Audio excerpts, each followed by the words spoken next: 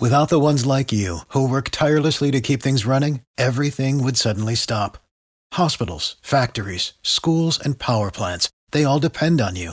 No matter the weather, emergency, or time of day, you're the ones who get it done. At Grainger, we're here for you with professional-grade industrial supplies. Count on real-time product availability and fast delivery. Call, click Grainger.com, or just stop by. Grainger, for the ones who get it done.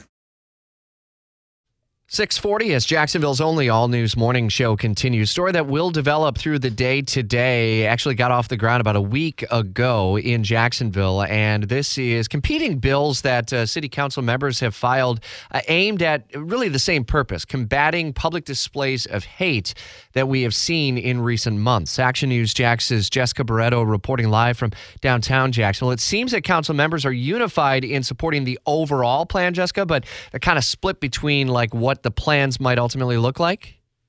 Yeah, so there are two competing bills, so to speak, and they're nearly identical. One was introduced by Council President Terrence Freeman, the other one, Councilmember Leanna Cumber. But again, they both seek to accomplish the same thing, which is to deter and make punishable projected hate messages. And that's basically a response to what we saw a week ago, where we saw an alleged image of a cross and a swastika projected on the side of the CSX building downtown. So those two bills are going up to vote tonight at 5 p.m. And just based on the order of them, it looks like it is likely that that Council President Terrence Freeman's bill will be up for vote first, which could, in essence, make the other bill sort of unnecessary. But, you know, both council members have said that they aren't looking to necessarily compete. They're just looking to accomplish the same goal, which is to deter these hate messages from springing up across our city. It's something that we've reported on since October. So, again, just another measure to try and combat this. And so what would be the deterrent? Is it the threat for prosecution ultimately if someone is caught doing this?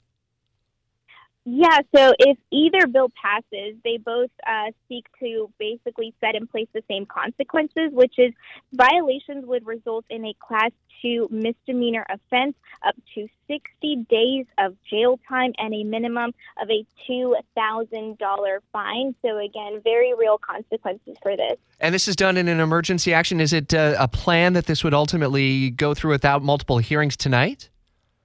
Exactly. So both bills were introduced as emergencies, and really where they differ in the specific language is why they wanted to be introduced as emergency measures. But again, the overarching theme is to deter these hate messages with the same type of consequences. So in essence, these are two identical bills. All right, we'll follow the update as the story develops into the evening hours and obviously into the nighttime if indeed that action is taken. We'll be on the air with continuing live team coverage. You can get our breaking news updates in the WOKV app as well.